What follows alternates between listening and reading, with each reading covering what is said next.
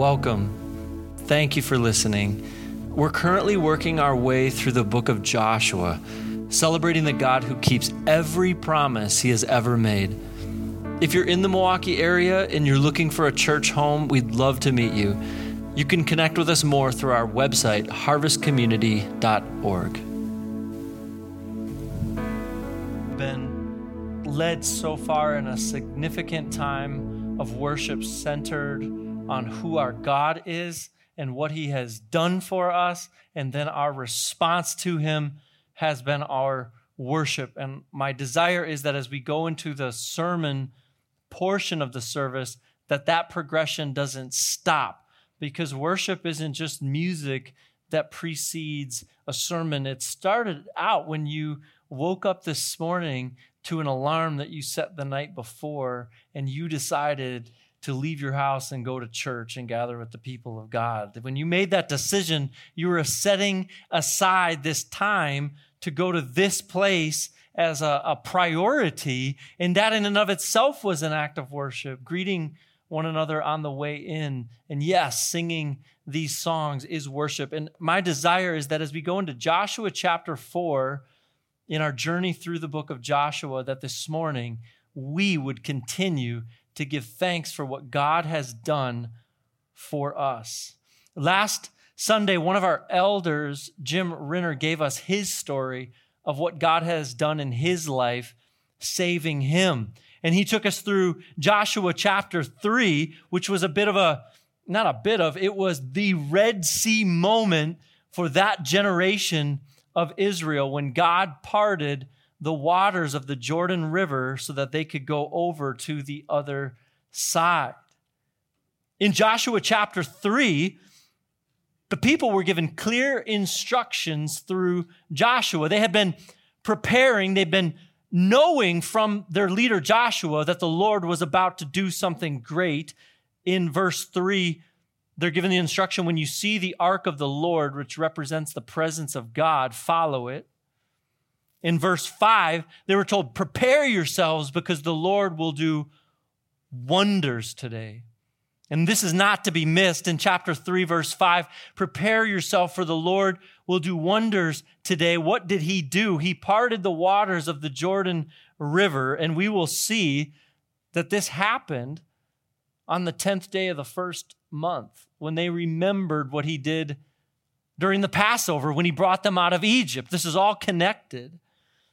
He told them that when the soles of the feet of the priests touched the water, that the waters would part. And then in one verse later, verse 16 of chapter 3, those mighty waters of the Jordan River that were flowing straight south towards the Dead Sea, when the feet of the priests stepped into them, the waters, the scripture says, stood up like a heap.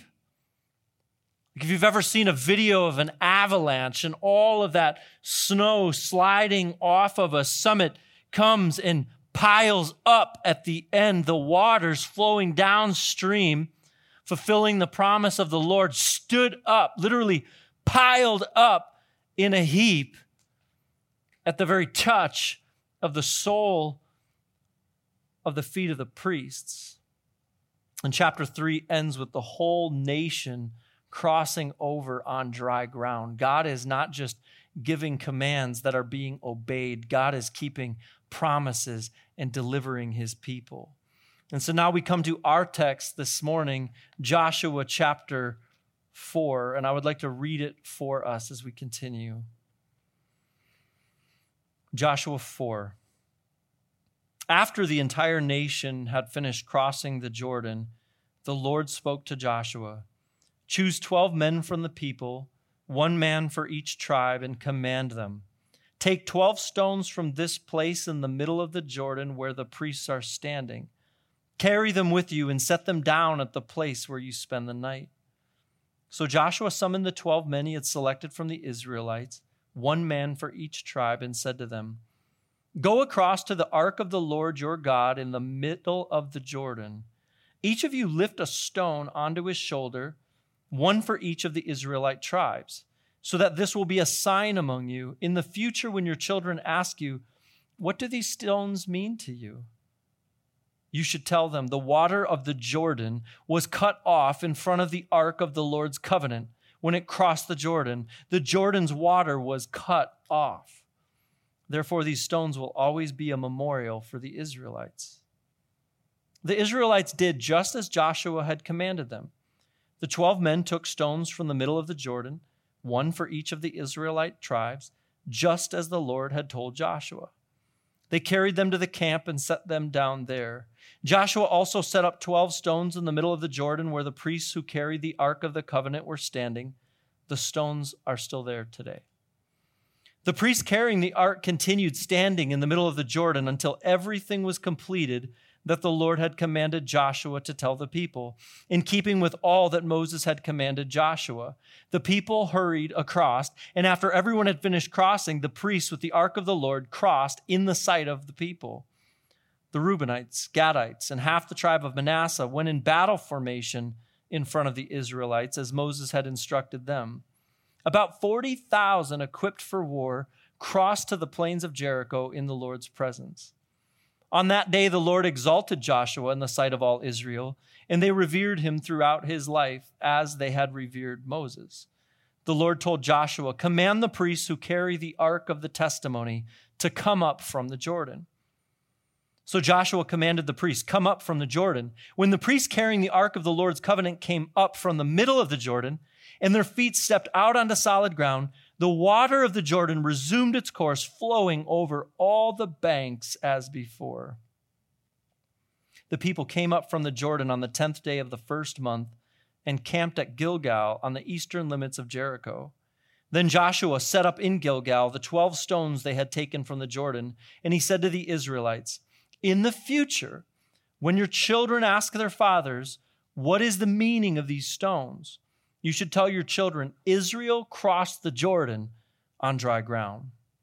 For the Lord your God dried up the water of the Jordan before you until you had crossed over, just as the Lord your God did to the Red Sea, which he dried up before us until we had crossed over.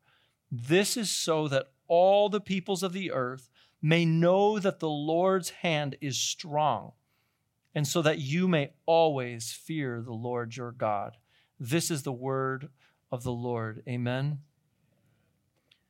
We don't really have a new story. We have a limited number of chapters in the book of Joshua. It's not overly long. And yet we come to chapter 3 and we have this huge event, the parting of the Sea of Jericho. And you would expect chapter 4 is what's on the other side of Jericho. But chapter 4 doesn't do that. Chapter 4 has us turn around and go back into the Jordan River.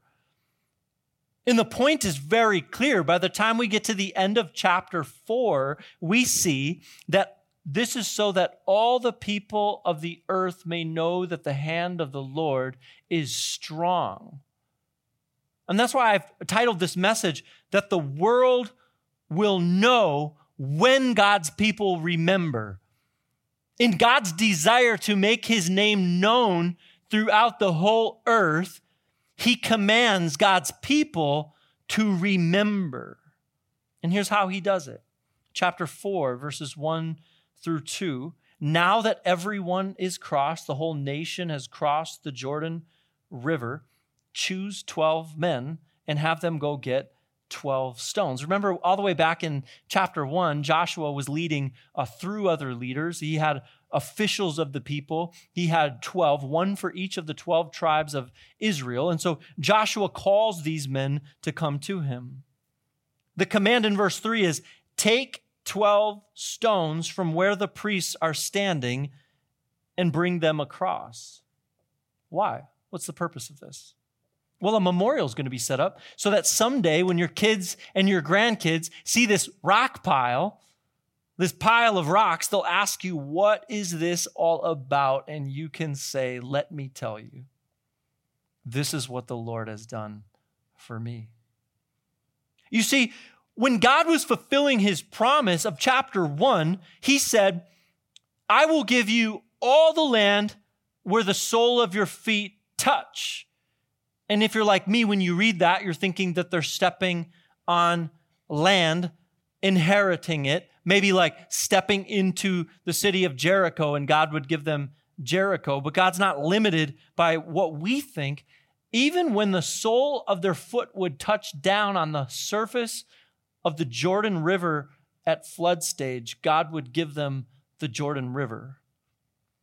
And so when God performs this miracle, this Red Sea monumental miracle moment for the people of Israel, he doesn't just allow them to move on. He wants them to go back. And so he has 12 men go back to take 12 stones right from where the priests were standing. When did the water part, by the way? Do you remember back in chapter 3? What happened first? God's people are told to enter the water. Who went in first? The priests, right? So the priest, this is the picture I get anyway. The priests step in, and as soon as they step into dry land. The river's at flood stage.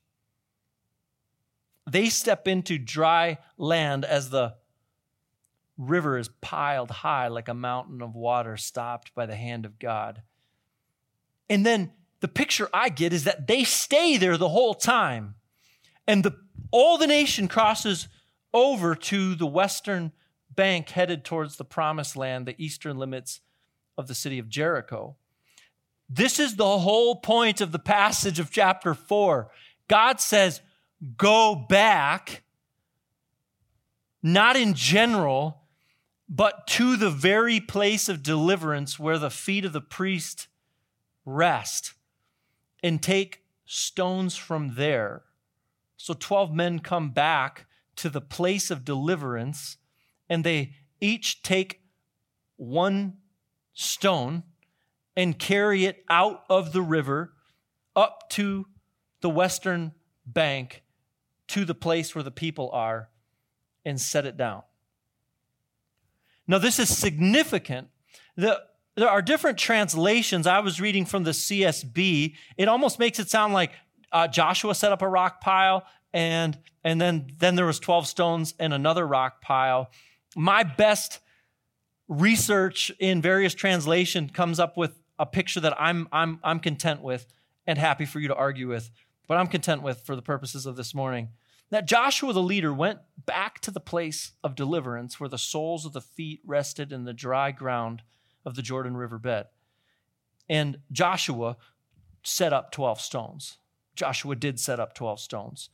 12 men were encouraged, commanded to come get these stones. Each one put a stone on his shoulder and walked out of the Jordan River, setting up a pile at Camp Gilgal. The word Gilgal means circle. Some people think maybe these stones were set up in a circular-shaped pile, a monument, so that whenever the children and grandchildren would see this rock pile, they would say, Mom, Dad, Aunt, Uncle, what happened here?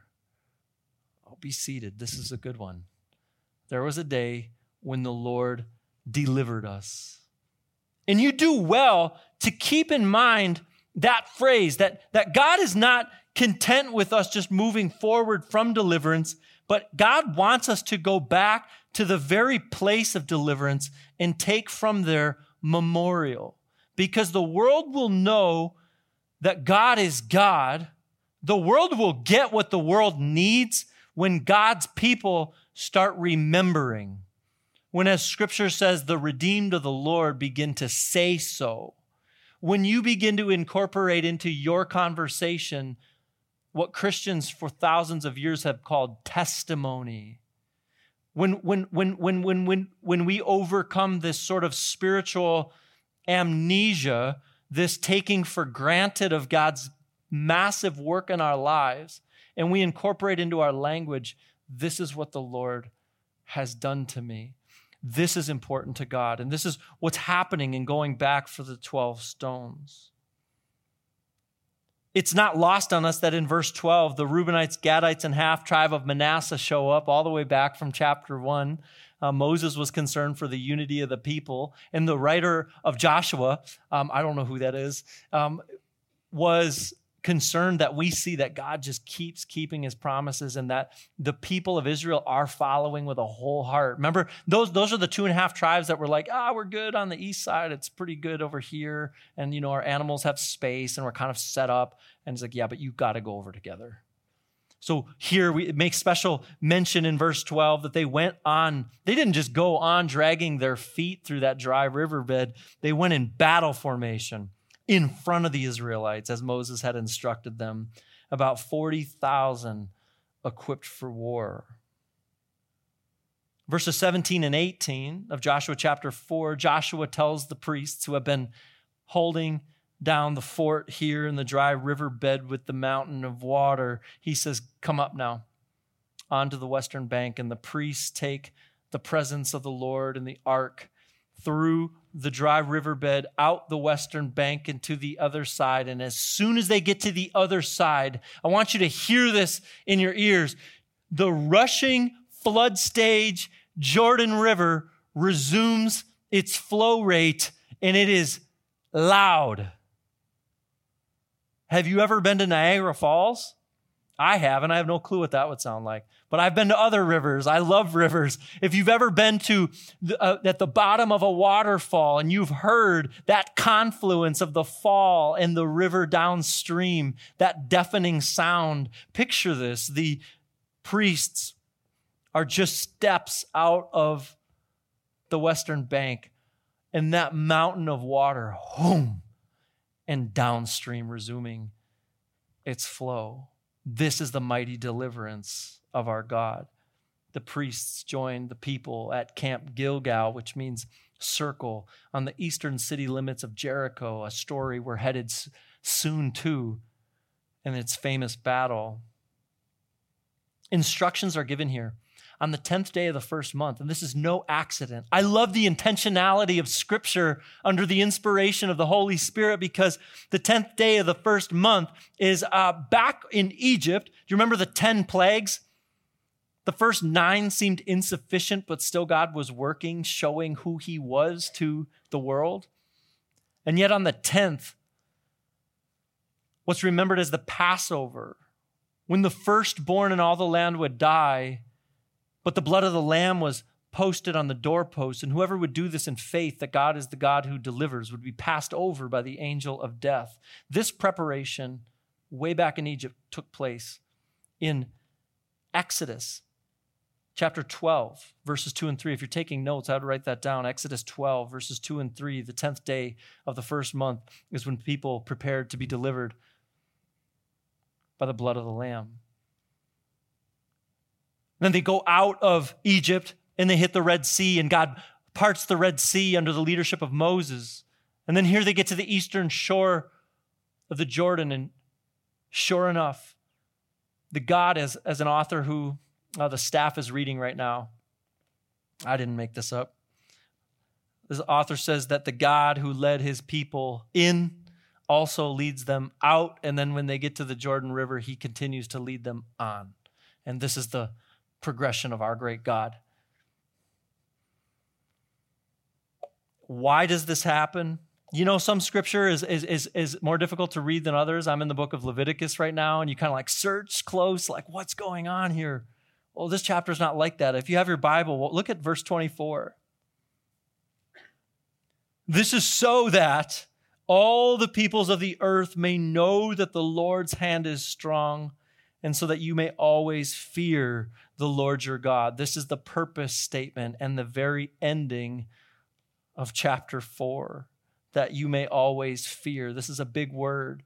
When you see the word fear in Scripture, it's not the sort of fear you experience. It's not the sort of fear that you see in film or read in books. It does have elements of that, though.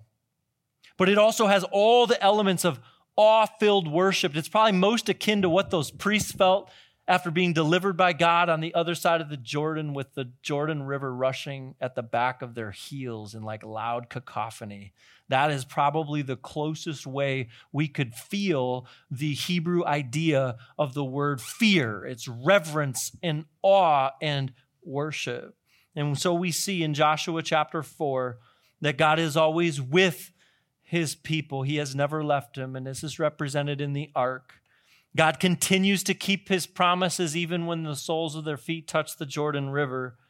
God is exalting his chosen leader. Remember, he said, Joshua, I will be with you just as I was with Moses. Look at verse 14. Very specifically, we are drawn to the fact that on that day, the Lord exalted Joshua in the sight of all Israel. And then in the end, that God spreads his fame. God is known throughout the whole world when his people remember. This is the message of Joshua chapter 4. And here's our dilemma. Because remembering comes with forgetting. If remembering God's deliverance and the testimony of what we remember is the means for which the world knowing God, then I am convinced that forgetting God and forgetting God's deliverance contributes to the ignorance of God and his ways in this world. And if it is by the remembrance of God's people that the world know, then God's people are culpable in the dilemma of the brokenness of the world through our forgetting of God's work in our lives. And so I want to cue you up all ready for the end of the message with this question: what has the Lord done for you? What has the Lord done for you? This author, Dale Davis, reminds us of this. Getting through the river isn't the end of it all. You must remember what happened there. This is so key. This is the message. This is how 3 and 4 go together. It's not just getting through the river, it's remembering what happened there. He wisely continues this. Listen close. This is deep stuff.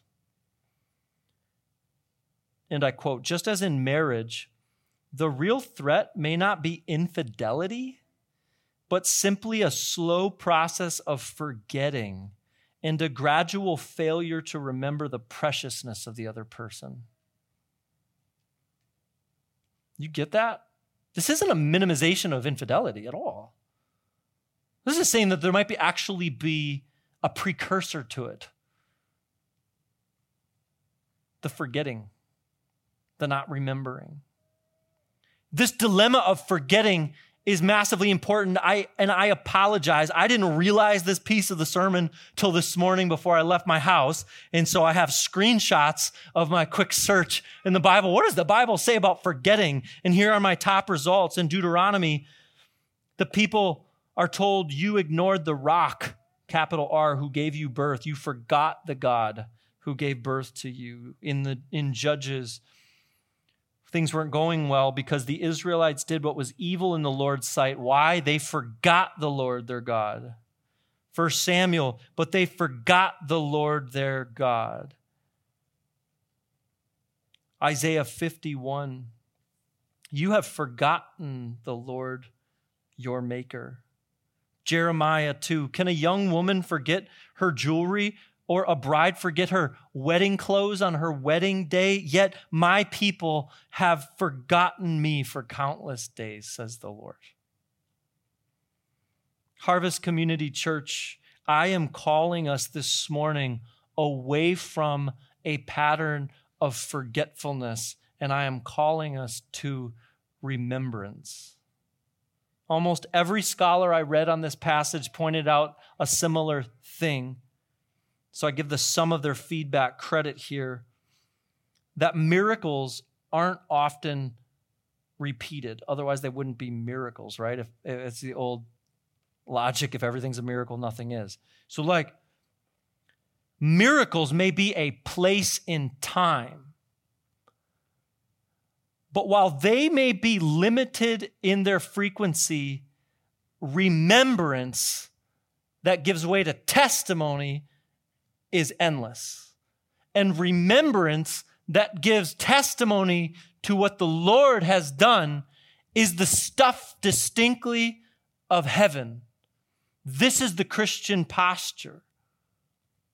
You see, while Israel set up stones to remember God's saving work under the leadership of exalted Joshua, there would be another exalted leader. Just as Joshua was the exalted leader and the new Moses to Israel, so Christ is the exalted leader over the church. And all of this happens in the Jordan River, in the Jordan River in chapters 3 and chapter 4, a place I actually have a plane ticket to go see next month, but for obvious reasons is delayed.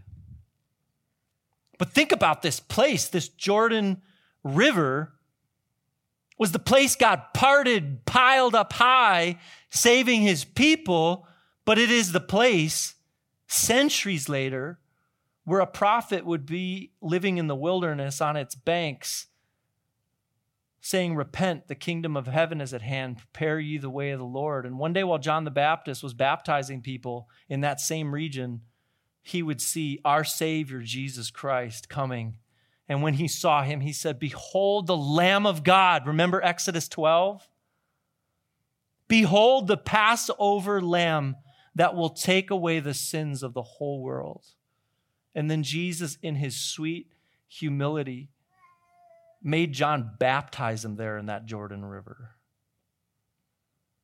Jesus, who, though he was in the form of God, made himself of no reputation. He took upon himself the form of a servant, and he became obedient to death, even death on a cross. But in Philippians chapter 2, verse 9, it says, because of all this, God highly exalted him. Remember? Joshua 4:14, on that day the Lord exalted Joshua in the sight of all Israel.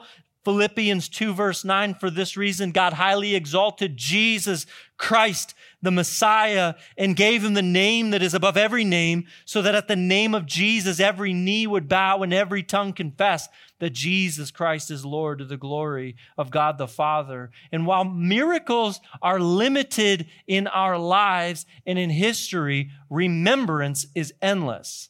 Remembrance that gives way to testimony is the distinct stuff of heaven. Look at Revelation chapter 5 and verse 9. And they sang a new song. You are worthy to take the scroll and to open its seals, because you were slaughtered and you purchased people for God by your blood from every tribe and language and people and nation. You made them a priest. Well, just pause right there. Remember Joshua 4:24. This is so that all the peoples of the earth would know that the Lord's hand is strong and that they would fear him. Revelation 5:9, from every tribe and language and people and nation. I'm calling us this morning back from forgetfulness, and I'm calling us to remembrance. And I'm asking you the question, what has the Lord done for you? As believers, we remember and celebrate through believers' baptism. We gather around the Lord's table and repeat and remember the Lord's deliverance. And we tell through our testimonies to one another the great things that the Lord has done for us.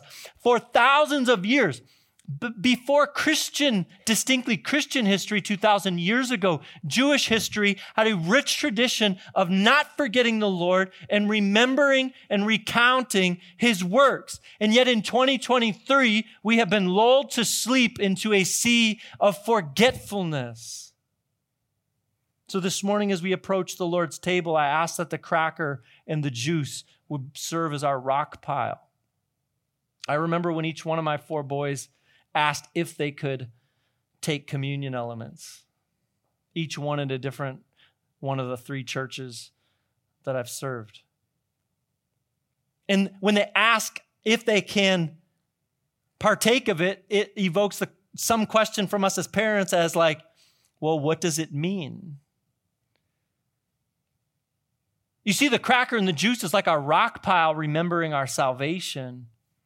If being saved and delivered is like our wedding day, then partaking of communion is like celebrating an anniversary. This is why ideally communion would happen in a church weekly, and we perhaps might move to that. We are a people of many stories, Harvest. But I fear that we have fallen into forgetfulness and allowed ourselves, I'm speaking to myself here, to be defined by our worst stories and the worst parts of our stories. We've allowed ourselves to be defined by what people have done to us and not by who our God is for us. This morning, I want to call you back from forgetfulness to remembrance. If you're honest with yourself, has it been a long time since you have spoken words similar to, "This is what the Lord has done for me"?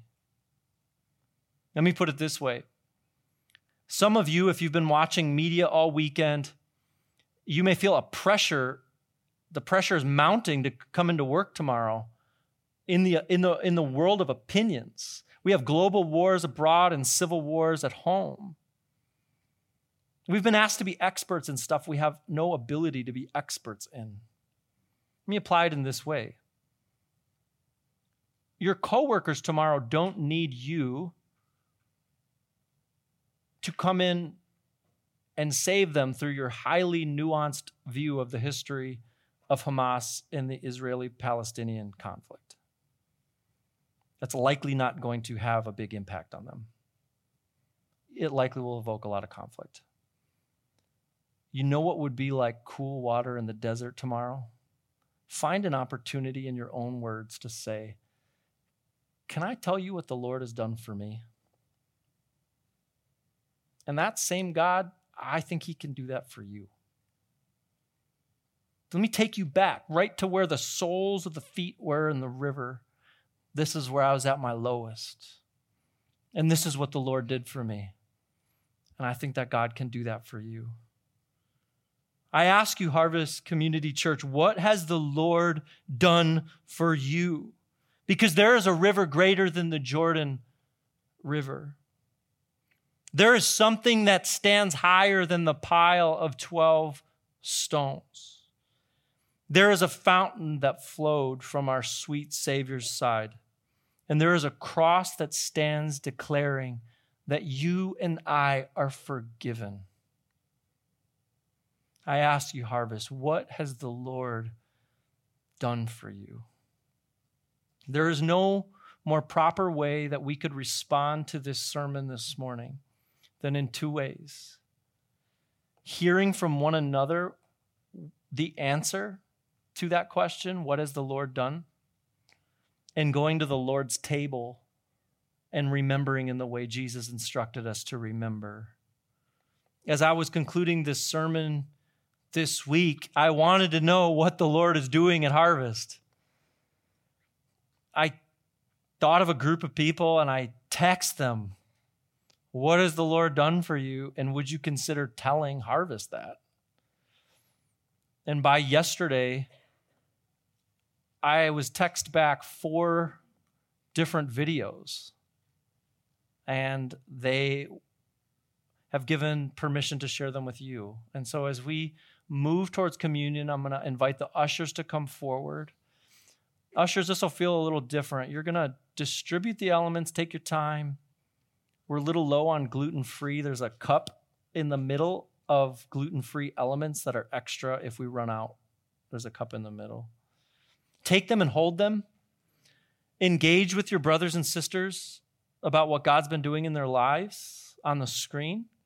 And prepare your heart before you take the elements. We'll wait and take them together to answer that question, what has the Lord done for you? Hello, Harvest. My name is Jamie Weinhold, and I'm really grateful to have this opportunity to share with you what God's done in my life. The more I look back, the more I realize that where I'm at today is not because of something I've done. It's not because of something I've earned or worked up to out of my own merit, but solely it is through God writing my story. And I think his fingerprints just become clearer and clearer, and I just want to remember them. So I think it first started when God took 2 broken people and called them to himself. And these 2 people happened to be my parents. I was the age of 2 when they gave their lives to God, and this changed the entire trajectory of my whole family. They grew up not knowing right from wrong. They didn't know what would happen when they died. They didn't have surety of where they'd end up or who they were living for. Yet me and my 5 siblings were blessed enough to have known Jesus from the youngest of age and just known his gift and what he does and the confidence that we can have in him, that nothing we can ever do is enough. Yet God sent his son to die for us and to make right our sins, and that nothing we could ever do could separate us from this love he has for us.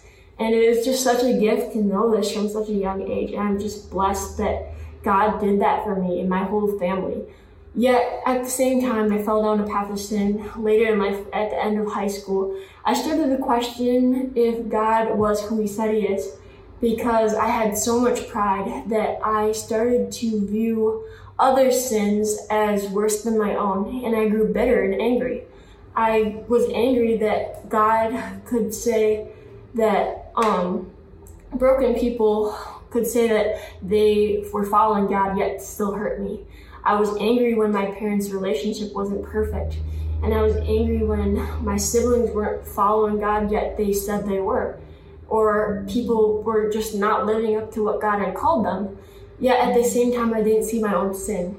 I didn't see the pride in my heart or the fact that those were lies, that I was doing something better than the rest of them. And I was really humbled once I entered college and started to learn more through reading God's word. I feel like God really did a work in me and changed how I thought about life and gave me a forgiveness towards others and love that's forbearing, and just ultimately gave me patience.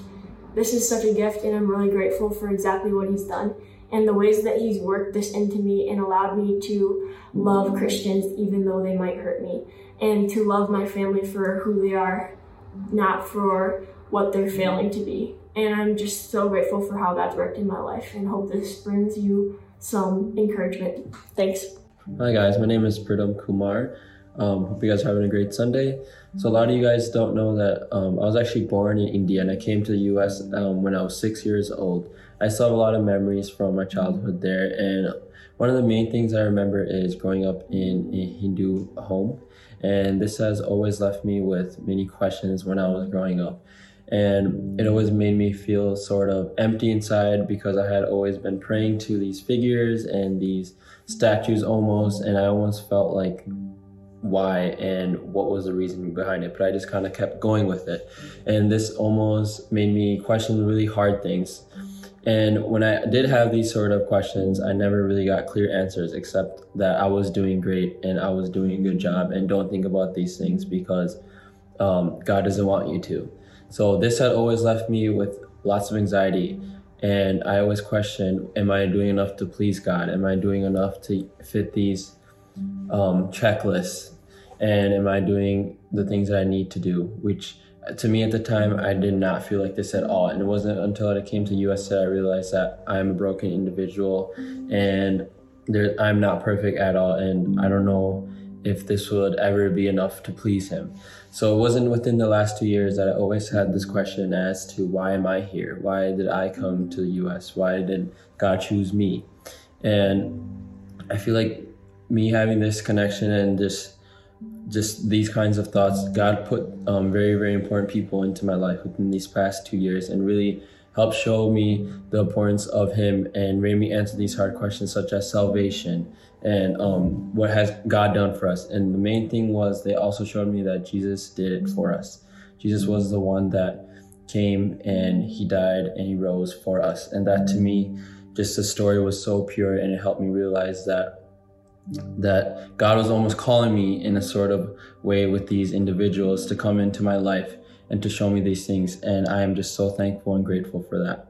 And God worked in me to put away a lot of fear and anxiety that I had growing up, and all these connections that I did not understand and these questions that I had. God really was the one that showed me that I can have hope in my future and complete confidence, because I can do it through him. I can do it through scripture, and which is just so clear and well put to me. So this had really caused me to indulge in it and just be very faithful in him, the one true Lord. And it just made me comfortable to pray certain ways because I knew I was praying to the one true God, and I'm in complete peace with that. So thank you guys, and hope you guys enjoy the rest of your day.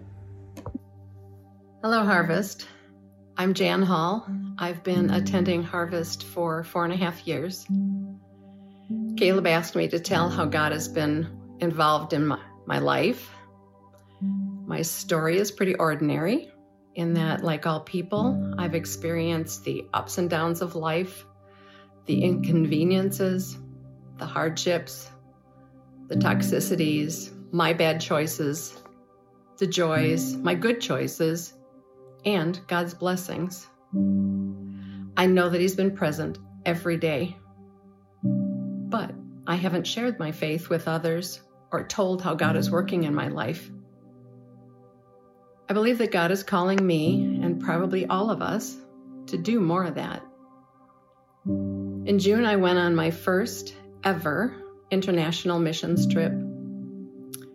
I kind of thought that I would make a difference in the lives of the people that I would go there to serve. I was willing. I wanted to be helpful. But I soon learned that I went on that trip so that God could teach me. Those missionaries each serve on a main ministry team, and they help in the others. They openly love on each other, and they happily and selflessly serve each other in their community. They showed ultimate hospitality to me and the whole team. I came back to Harvest with a renewed interest in showing hospitality and that kind of love to others. I want to emulate the hospitality that I was shown. I want to encourage people by connecting and supporting each other.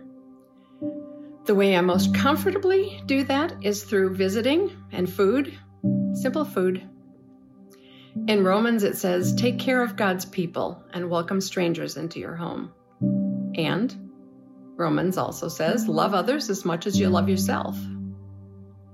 Titus says, be friendly to strangers and enjoy doing good things.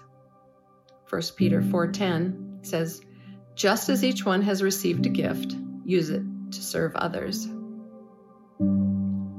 I want to follow through on what God has taught me recently about loving others and telling them about how God has worked in my life in order to make Him famous. I'll put the soup on. The Lord is, God sent His Son to save me. He has, so many things. Where should I start? He, as I was a heroin addict, He took the needle out of my arm and the filth out of my mouth, and He gave me the only thing I needed, His Son, Jesus Christ. Also, I had seizures when I was younger, and the doctors were able to cut my skull open, take a little piece of my brain out, and I've been seizure-free ever since. And, you know, you look back on your life, that's when you see all this stuff. And one night, I woke up in an ambulance after getting jumped by about 3 or 4 guys with 8 teeth gone.